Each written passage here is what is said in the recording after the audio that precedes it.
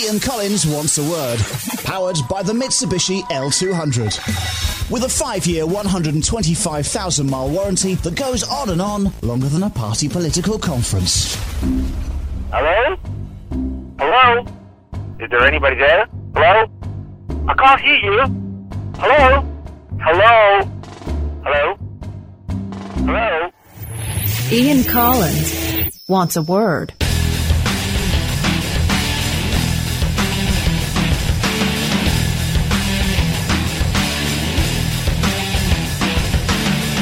Kev, where's the fluffer? You see, that's the kind of podcast we are dealing with here. We're dealing with a team that fails to supply what you might call the fundamentals. I mean, they've got one on the bloody bugle. That's why Zoltzman's always smiling. And on the show, this. Hey, Ian, ever done the Fandango? A Justin Bieber drug stash worth of this. I was hosting a show called Mobster Lobster at the time where I wore a lobster outfit and I ran around the Blue Peter Garden. Of course you didn't. It's only the F1 bloke, Jake Humphrey, and we'd be failing like fools if we didn't proffer a large amount of this. Splink! Oh, we're looking forward to that. It's not all entertainment. Sideshow Kev's here. Oh, you're so kind. I know. Really? Love it, yes. Have you got questions from, what do you call it, social media? Yeah, you look good, though. You look like you've got a tan. You look, Really? Yeah, you look like you've been... Have you been to a spa? Been catching the rays out there. Yeah. Yeah. But you look refreshed. There's something else as well. You think so? Yeah. I don't know what it is. Are you using a lotion? I mean, there's a glue about you. Are you pregnant? Yes, I'm pregnant, Kev. Oh, congratulations. I'm up the duff. I'm a medical curiosity. You're certainly a medical curiosity. What have you got, Kev? It's questions and feedback via social media, like Facebook, Grindr, Twitter. What else have we got? Friends Reunited. You name it. Yep. We probably do it. We do. From Lenny the Lion. Lenny says, love the podcast, lads, but surprised there's no mention of Margaret Thatcher's passing. Any reason? Also, from Gary the Architect. 2 weeks now, and still no mention of Thatcher. Are you losing it, Collins? There's nothing to say about Thatcher, really. It's just a polarised thing, isn't it? She destroyed the country, she saved the country. She was fabulous, she wasn't so fabulous, all of that. The only thing I thought was interesting is that we'd only had an Argentinian pope for 2 weeks. And Thatcher died. Is that a coincidence? I would imagine. Did it he lob probably some papal magic onto Thatch? Great band. Playing the Electric Ballroom next week. I did notice on the back of last week's episode when we were talking about that I was part of a conspiracy theory, yes, the BBC, that they were inundated with people all claiming that the BBC were biased over the Thatcher coverage and then the funeral, but it was completely 50-50. And I was into that feedback programme, and on there they played voice messages of people. Clearly had more success with it than we did. I was going to say, so a voicemail, was it a sort of roulette style thing? It was voicemail roulette. Yeah. And so you get the actual angry listeners saying, hello, Radio 4, this is Deirdre from Sunderland, and I'd like to know why the extensive cover of Margaret Thatcher and stuff. That's Deirdre as played by Dick Emery. You bastards. And then the next one would be, typical BBC, you're a clearly left-wing bunch of bloody Marxists, the way you covered it, you hate the great lady. And they got a 50-50 polar, which is exactly what we were talking about last week with the Tombola-tron thing. Yeah. So that's the reason why we didn't mention Thatcher. There was nothing to say, really. Well, no, people think you have a love for the woman. And in fairness, I've been round your house and there has been a copy of her diaries by the side of your toilet. Pages ripped out. I don't know what you did with them. Only chapter 2. So yes, Thatcher is dead. There we go. Breaking news, everybody. Thatcher is dead. Yeah, she's probably not coming back. No. Probably. From Travis.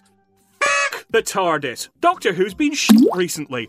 There's virtually no special effects or spaceships, and it all seems to be filmed in Dorset, and even David Tennant can't be bothered to do his accent anymore. He goes on to say, Blake 7 was far better than Doctor Who ever has been, and it's coming back.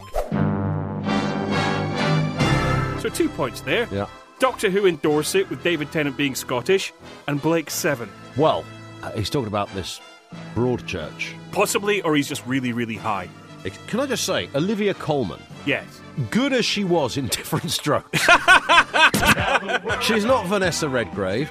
Stop giving her all the jobs. She is working a lot. I think she's good. I like her. I think she comes across as quite personable. And of course, she played Carol Thatcher in The Iron Lady. Did she? Yeah. I thought we weren't going to mention Thatcher again. The last reference. I don't understand what Broadchurch... I only heard about it when it had finished. It was good. I liked it. I watched it all the way. What was it, a murder mystery thing? Or It's exactly... police cop drama? It was exactly all of the things you've just mentioned and more. Yeah. But for ITV, it was a good sort. Well, they've been knocking out some heavy drama. The Selfridge, I didn't watch it, but No. they've been doing a lot of that lately. And, of course, Downton... Abbey. That's it. Although I was hugely disappointed with Broadchurch because I watched the second last episode and I had it in my head it was the last one and it just sort of finished and I was like, This is that's a rubbish ending. Nothing got resolved. I'm watching Twin Peaks all over again. Yeah. Blake 7, however, Yes. I mean, wasn't that just... I mean, I couldn't stomach that as a kid. I couldn't get my head around that. Because it really did look as if the spaceships had been... I mean, Doctor Who was always a bit cheesy, but more cheesy retrospectively. Whereas Blake 7, even via the eyes of a 7-year-old, was cheesy then. It looked like Janet Ellis had made the spaceship. Well, she did. But Blake 7 was also sort of meant to be a sort of prime-time science fiction-based drama at the time, because Doctor Who was on probably 5:30 on a Saturday night, whereas Blake 7 would be on like on a Tuesday at 8 o'clock. Why would you Wednesday put a kids' programme on at 7 No, o'clock? not a kids' program. Of course a kids' programme. it's not a Anything kids' that's sci-fi and space is a kids' programme. No, Kev. that's not the case. It's about pretend spaceships. Broaden your mind. What kind of adult would sit and watch? Oh, look, it's a spaceship. I think we're going to the planet Toid. And look, there's some nasty aliens. Shoot them. You say that, I'm going to pitch that to Sky. We could be on next week. They'll have it.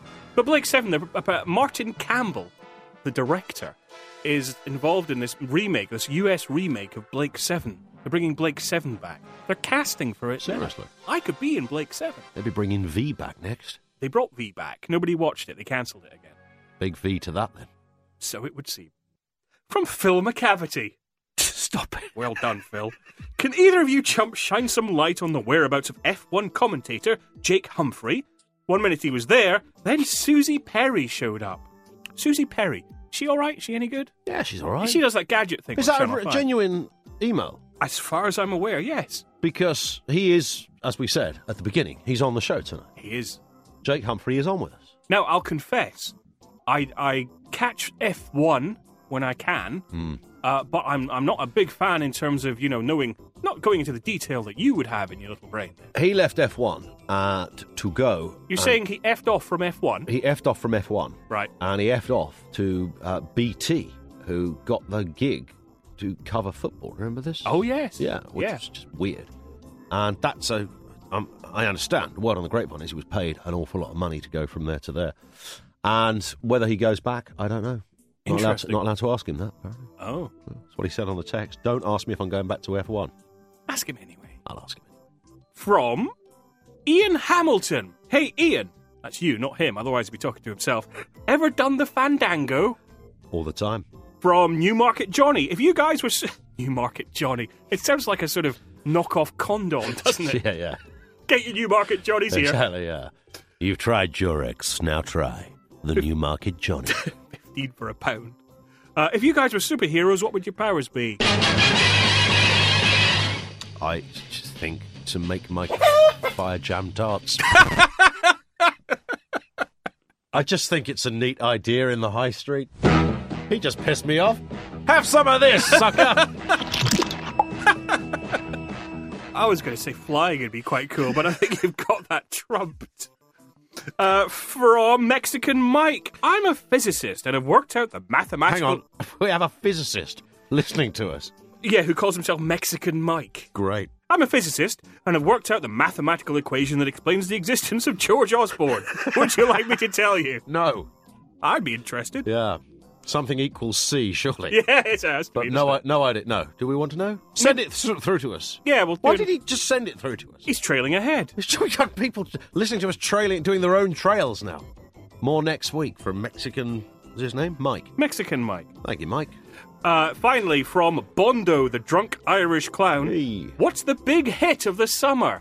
Now, I don't know if he means as in music, or as in TV, as in radio, or podcasts, or some sort of new dance craze, perhaps. It's We don't difficult want to another tell. new dance craze, surely. Well, There's been two. I mean, I'm assuming LBC did a Harlem Shake video because every other radio station in the country did one, no? No. I can't remember. Nick Ferrari on the Harlem Shake. Yes. It would have been something. Nick Ferrari with James Max sitting on his shoulder. No, we didn't do one at LBC. No? No. I'm not really surprised. But I am aware that a lot of radio stations, including my former employers, they did some of that as well. But, you had your Gangnam Style as well. That was big for a while. That's what I mean. So there's been two. Yeah, Gangnam and Harlem. Who actually downloads that stuff? Who genuinely buys it? Well, I don't know. You have, haven't you? No, I haven't. You have? No, I haven't. Have you bought it for somebody? No, well, no, you don't have to, because it's all on YouTube. Yeah, but if you actually want to own, the crispy, clean feed download, have you gone to iTunes and purchased that piece of shit? No. Okay. No. I believe you. If you've got any questions for us, what a way to end it. Send them through to kev@onceaword.com or ian@onceaword.com, and we try to get through a cross-section of them. We try. That's it. We finished. Yeah, let's go to the pub. Oh, I love it. There might be a change around this feature. We do intersperse this. Yeah. With random acts of satisfaction. Oddly, which I've got one to go in with the random act of annoyance. That's very strange. That's very strange. Are you allowed to double up like It's a mix and match special, Kev. It is? Yeah. It's like a big gangbang of a feature. It's a slut of a feature. Random acts of irrational annoyance. These are those tiny things in life that piss you off. They don't really matter, but they just annoy you. They're not really relevant. People say, don't worry, calm down. Nothing's going to happen. Everything's all right. And they're very annoying when they say that. But to you, you want to do this when they happen. And we've got a big old list here. Kev, have you got one? I have two. Yep. Overuse of the word seriously. People seem to sort of, particularly on social media, say, oh, I think this is seriously bad. Or, EastEnders seriously has to up its game or whatever else. No, seriously is for tragedies or murders or whatever else. Correct. Seriously is not for television. Yep. Stop using it to make yourself sound more important when actually it doesn't suit you. Shut up. Seriously, shut up. I see what you did there. Oh, yes.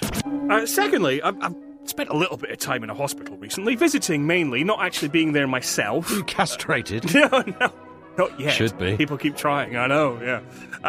But is there an intentional design thought to make all hospital equipment look as terrifying as possible?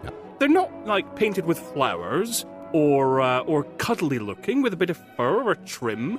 They are there to look big and flat and metal and scary. Don't you think if you're going to stick someone in an MRI machine, for example, you would at least want it to look, like it was, comical? Make it look like it's Lenny Henry's mouth that you're sailing into. I know. What JLS posters as you go through. Well, something to look at as well. Maybe a little screen, pop videos. It's all right, isn't it? But it just all looks terrifying. But it's not even like those machines. It's things like the beds or the things to lift the beds or the nurses. They all look sort of scary. And I quite like the NHS. I think they do a good job. I know that's another debate. We're not going to go there again this week. Yeah, no, I'm with you on that. I've spent a bit of time in the old hospital, and strangely, the most comfortable place is the chemotherapy room. I kid you not. Yes. Because I've been in there with my mum a fair bit, and, there's carpets and nice chairs, and although clearly what's happening in there is all a bit grim. Yeah. You hope it's all for the good, but, the underpinning of what it's about is a bit grim. But they manage carpet. Oh, do they? Yes, they have carpet. That's all now, right. I do understand you don't want carpet in the incontinence ward, for example, because that would just be rubbish unless you've got an industrial Dyson on your hands. Yeah, but you would, let's just make these things look a little bit more friendly. I'd tell you what they could do.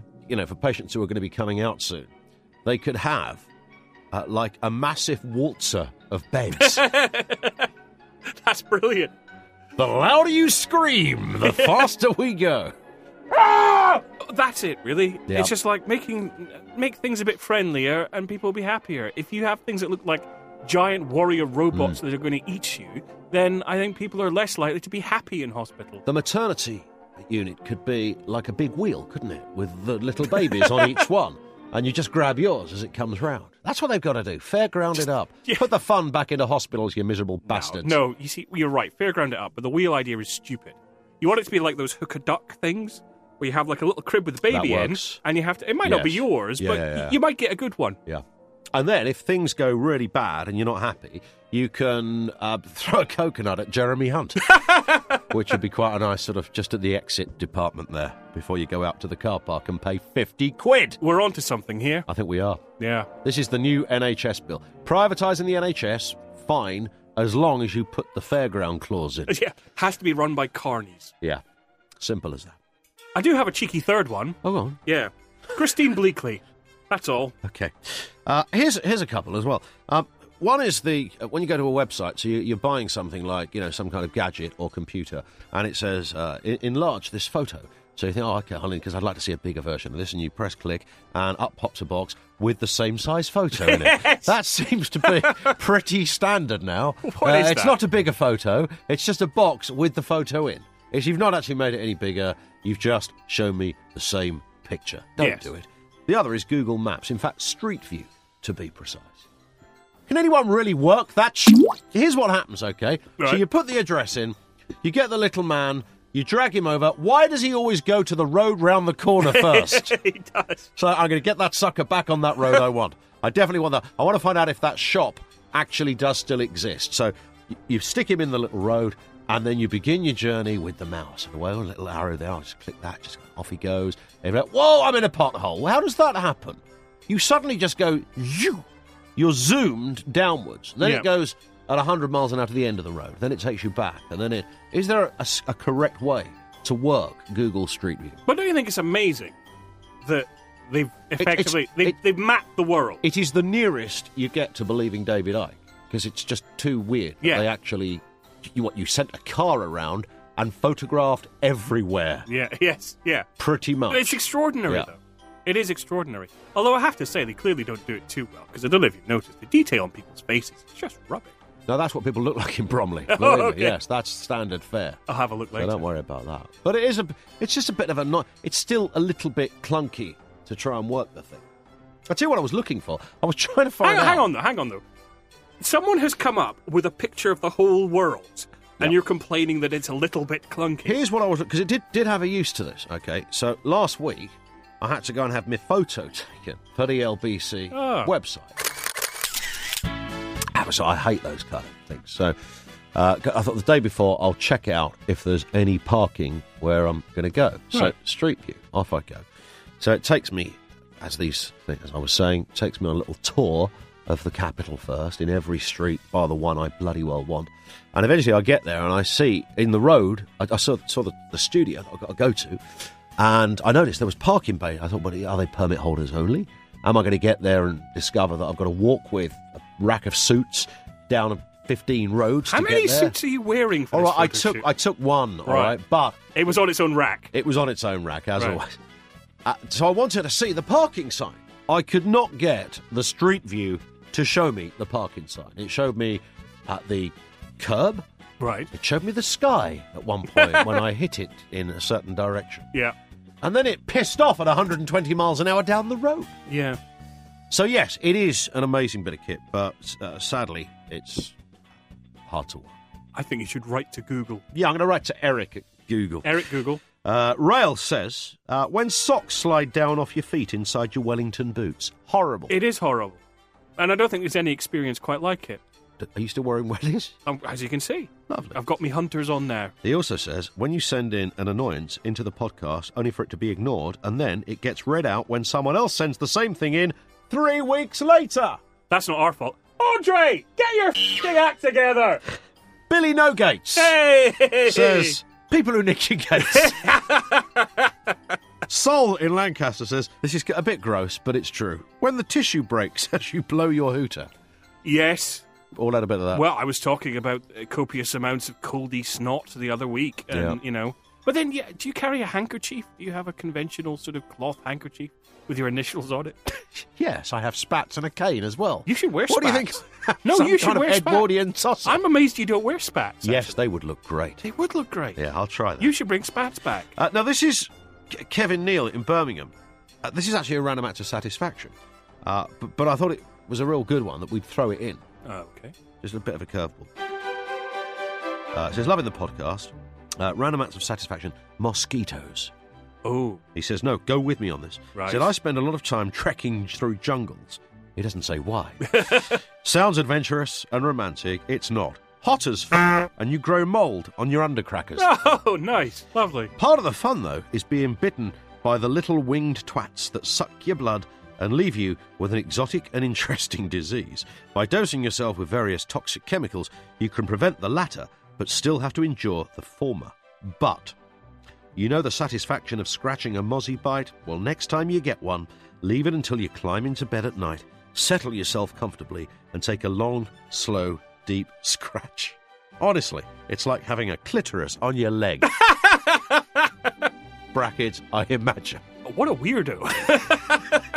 I think he's onto something. Is he? I got bitten a couple of weeks back, yeah. And Right. There is a moment when you scratch and you think, this is actually pretty darn satisfying. The whole experience is nasty, but it's satisfying. Isn't it? Because I know that if you go to tropical countries, they recommend insect repellents with this stuff called DEET in it. And DEET wards them off.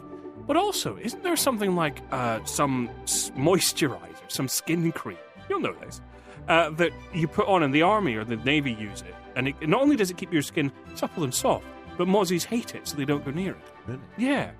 I don't think it's oil of Ulay or anything. If you play the Radio 1 breakfast show on a speaker, that gets rid of them as well, apparently. Gemma in Southampton says, men who go in for the kiss too quickly. I recently went on a date, met outside a shop, walked 500 yards to the pub, and before we walked in, he went for the full lip kiss. Is that not a bit weird? Yeah. It's a tricky situation, though. He should have waited till he got you past River Island, shouldn't he? Really? Yeah. So they're meeting up. So Yeah. they meet up in the high street. They say, we'll walk down the road to the pub. And then, as they're walking in the pub, he goes for tonsil detail. That's too early. It seems a little presumptuous. Although I am reminded of being in New Zealand and going to a Maori village, and the guy sort of, as we got out of the taxi, the guy walked up to me and grabbed my shoulders. I kissed him on the cheek. He was actually doing the nose rub thing. Right. Yeah, but I kissed him on the cheek. Luke, the bingo machine repairman. So, who repairs bingo machines? Bingo machines. Luke does. He says, my random act of rational annoyance are community support officers. Why do they all look like characters from Beatrix Potter? Weasels and toads, all of them. They do a bit, actually. True story, yeah. Oh. This is from Nev in Sunderland, who says, Southern w***s who think they know what hardship is. They haven't got a clue. Get back to your castles, you pasty bastards. Sorry, where was he? Sunderland. Sunderland, which I think is south of Scotland, in fact. So Doesn't that he's- make him Southerner? He's a Southerner, doesn't that make him a Southerner? Yeah, but that's the crazy thing about all that territorial, you know, they're trying to hurt the people in the north, and the people in the south have never had it so good. I get that all the time. So again, back to the perceptions. You know, the strange thing is the first coal miners to come out on strike were the Kent coal miners. The last ones to go back to work were the Kent coal miners.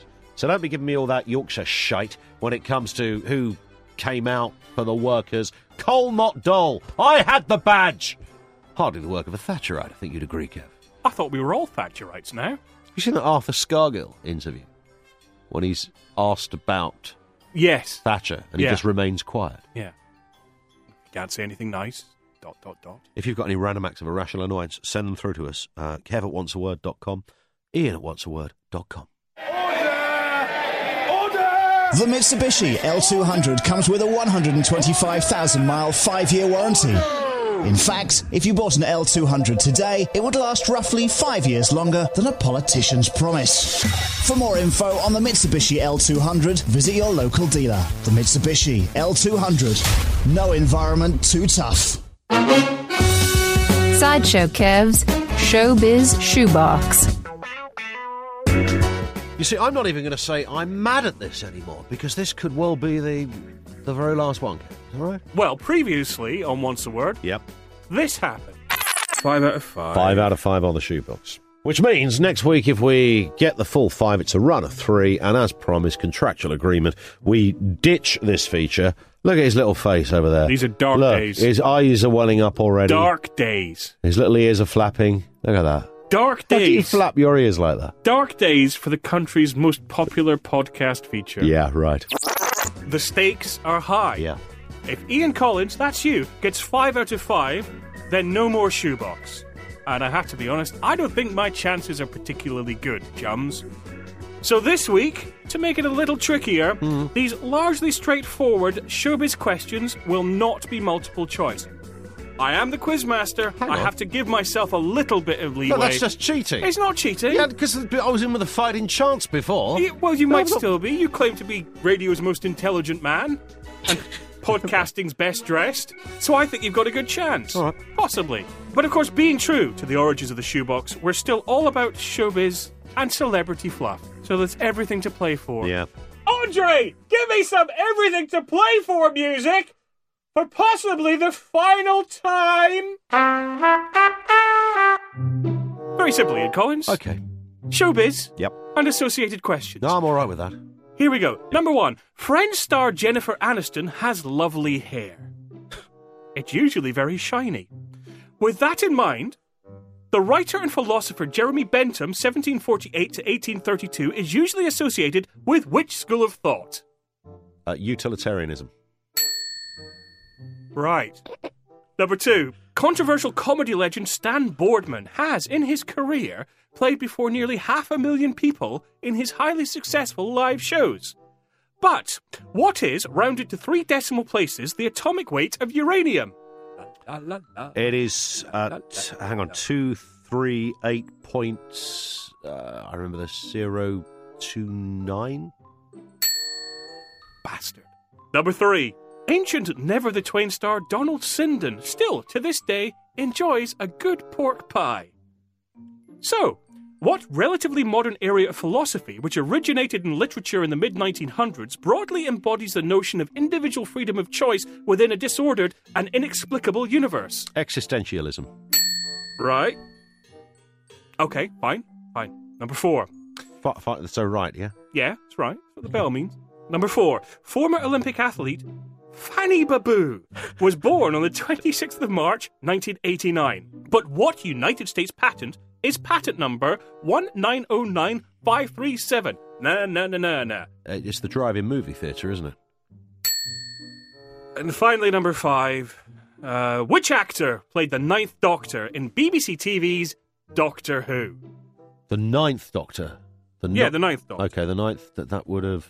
It's all on this. It's all on this question. It's easy. I know you slagged it off. You have been anti-Doctor Who on this podcast. Troughton, it's now coming Baker, back to bite you on the arse. Colin This is Baker, it. I've got you. Davidson. Stop stalling. I think. Ladies and gentlemen, we are experiencing technical difficulties. Please stand by.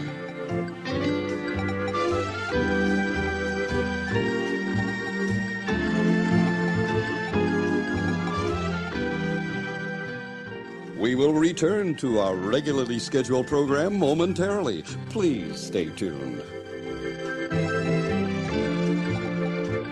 Right, well, that was pretty much the expected outcome. Yeah. What about that?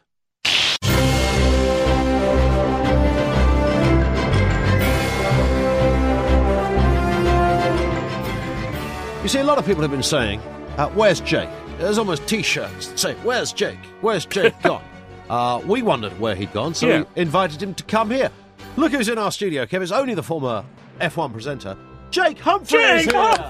Nice to see you. With some sushi. Yeah, everywhere I go, I demand I have sushi. That's what I heard, yeah. Yeah, that's modern broadcasting for you. It's like a little rider that you've got there. Would you like some raw salmon? It's all happening in there, isn't it? Raw salmon and... It's good, actually. A bit of soy sauce, some wasabi. Yeah, so that is part of... Yeah, part I sound like this while the interview's going on. It's because I'm eating.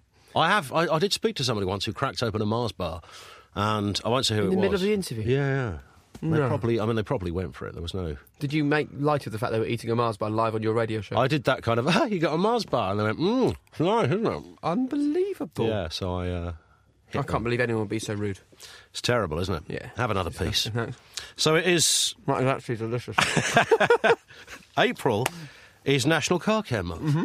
So does that mean that you have to polish down the smart car ready for... Basically. Every April? No, you jest about a smart car. My wife had one for a long time. Did she? But you know what? We got rid of it because they said, the great thing about a smart car is if you get a smart car, everything's cheap about it. Low fuel economy. Yeah. And if it needs to be serviced, it'll be really cheap. So we took it in because it had this funny noise coming out of the air conditioning unit, and they went, the pipe, the pipe is damaged. And how much is a new pipe? Well, it's 60 quid. I said, I love these smart cars, that's brilliant. And he went, but we will have to move the engine block, which will cost 350. I thought a smart car, you just open the window for... Yeah, exactly, for air conditioning. That's how it should have been, shouldn't it? You know who's got a smart car? Go on. Mutual friend of ours, Alan Hyde. Alan Hyde, the nicest man in motorsport. The nicest man in motorsport. Yeah. Who I hear on your show from time to time. Absolutely, yeah. He has a smart car. He's got his normal car, and then he decided that he was essentially just too mean to buy... a car that uses much fuel. Uses much fuel, so he bought a smart car. Well, well done, Alan Hyde. We've got some questions, Jake. Great. Mark the cabbie says, can you ask Jake I like this question, how high he jumped when he first realised a few years ago that he got the F1 gig? Very high. Probably over the top of your cab, Mark. I mean, I'm already 6'3" to start with, so I went to quite a height. Yeah, it was a funny one, actually, because I didn't really audition for the job. I was working on Children's BBC at the time, and I saw that they were looking for a presenter of Formula One. And every time I was hosting a show called Mobster Lobster at the time, where I wore a lobster outfit and I ran around the Blue Peter Garden. Of course you didn't. Popping balloons full of foam. And if a big starfish came out, that's 10 points. A small starfish was 5 points. Yeah. And every time I opened the newspaper, it was like, Gabby Logan's going to be the new F1 presenter. Richard Hammond's the new host of F1. Jeremy Clarkson's going to make a triumphant return to motorsport. Or Chris Evans is going to be the new host. They never, ever said the Mobster Lobster presenter is going to get the F1 job.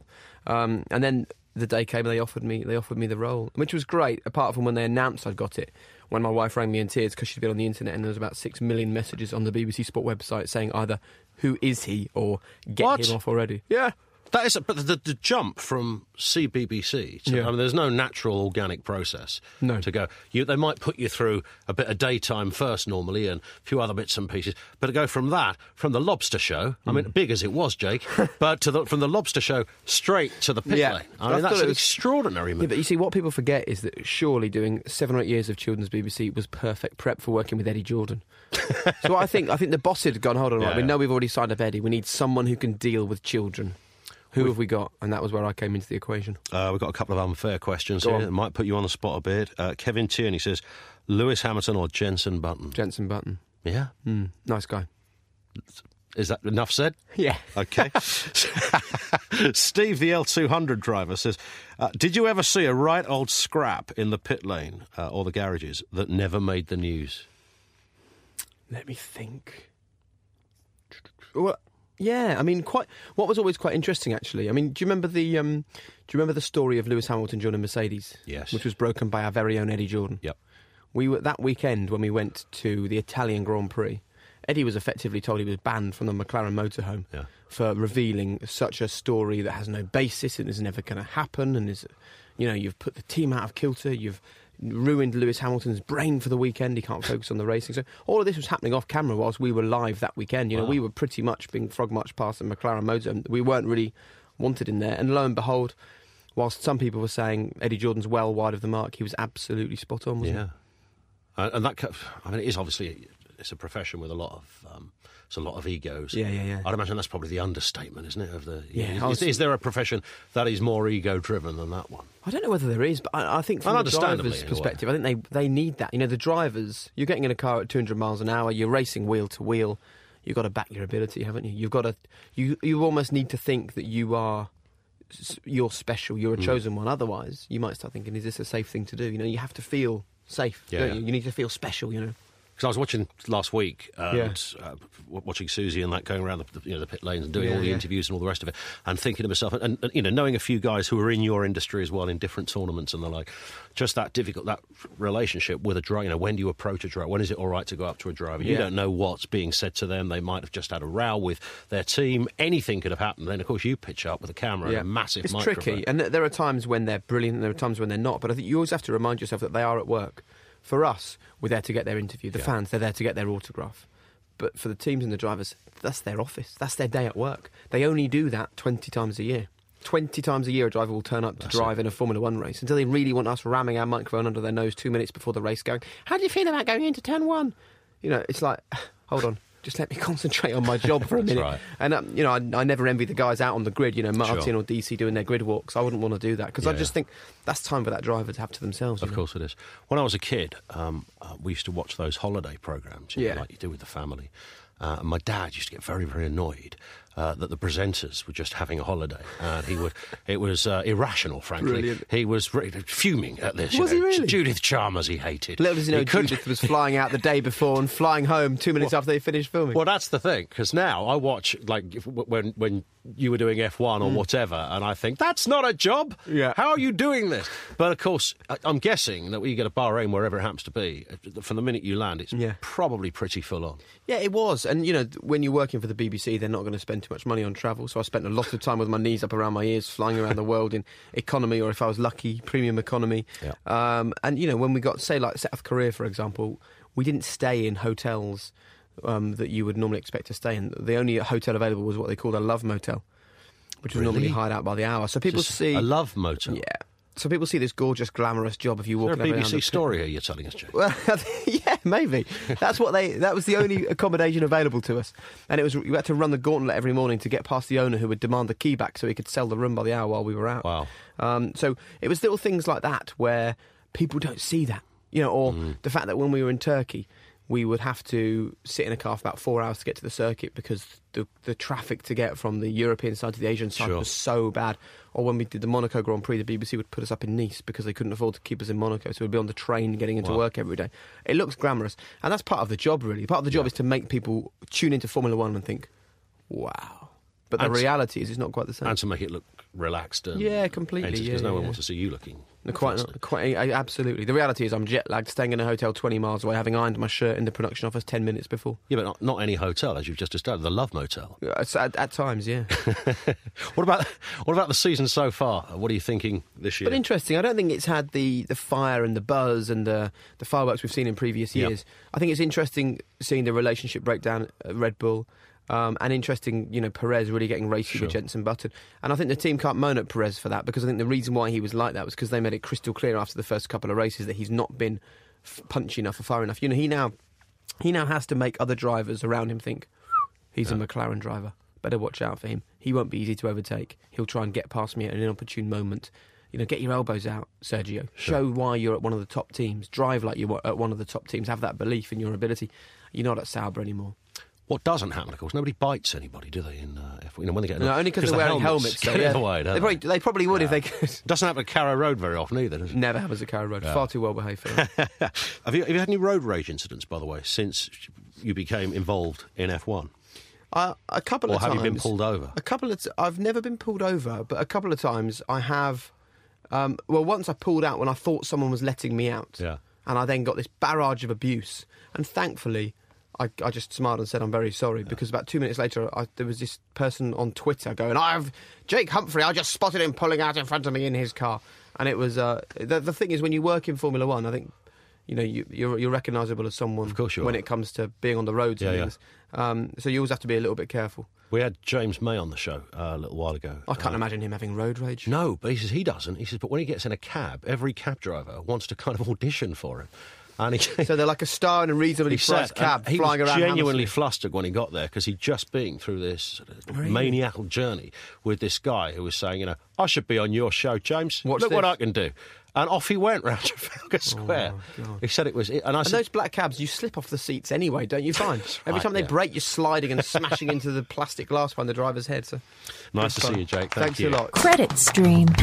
And there you go. All done, kids. Time for bed. We are, of course, back next week for another shiny new episode. Thanks to you for downloading. If you like what we do and want to help support this podcast, get over to iTunes to rate, review, and, of course, subscribe. Android users can try us on the free Stitcher app or download at stitcher.com/onceaword. Thanks to all of our guests. All can be followed on Twitter, as can we, by the way, at Ian Collins UK. The in-show feature and sponsor music is by Kevin MacLeod. His website is incompetech.com. The show's technical operator is Andre Porch. Programme edited by Joe Marshall. Our researcher was the Sultan of Brunei. And today's chunky fact comes courtesy of Kenny in Aberdeen, who tells me that llamas have the same size brains as humans, but only 0.001% of their intellect. In some cases, it's the other way round. I should know. I used to work for TalkSport. And as ever, the in-show catering was provided by Abdul's Coffee Shack. We're back next week with fellow pod people and all-round nice folk, Helen and Ollie from the Answer Me This podcast. Goodbye. A Big Things Media production. Big Things! Ian Collins wants a word. Powered by the Mitsubishi L200. With a 5-year, 125,000-mile warranty, that's longer than an MP's expenses claim.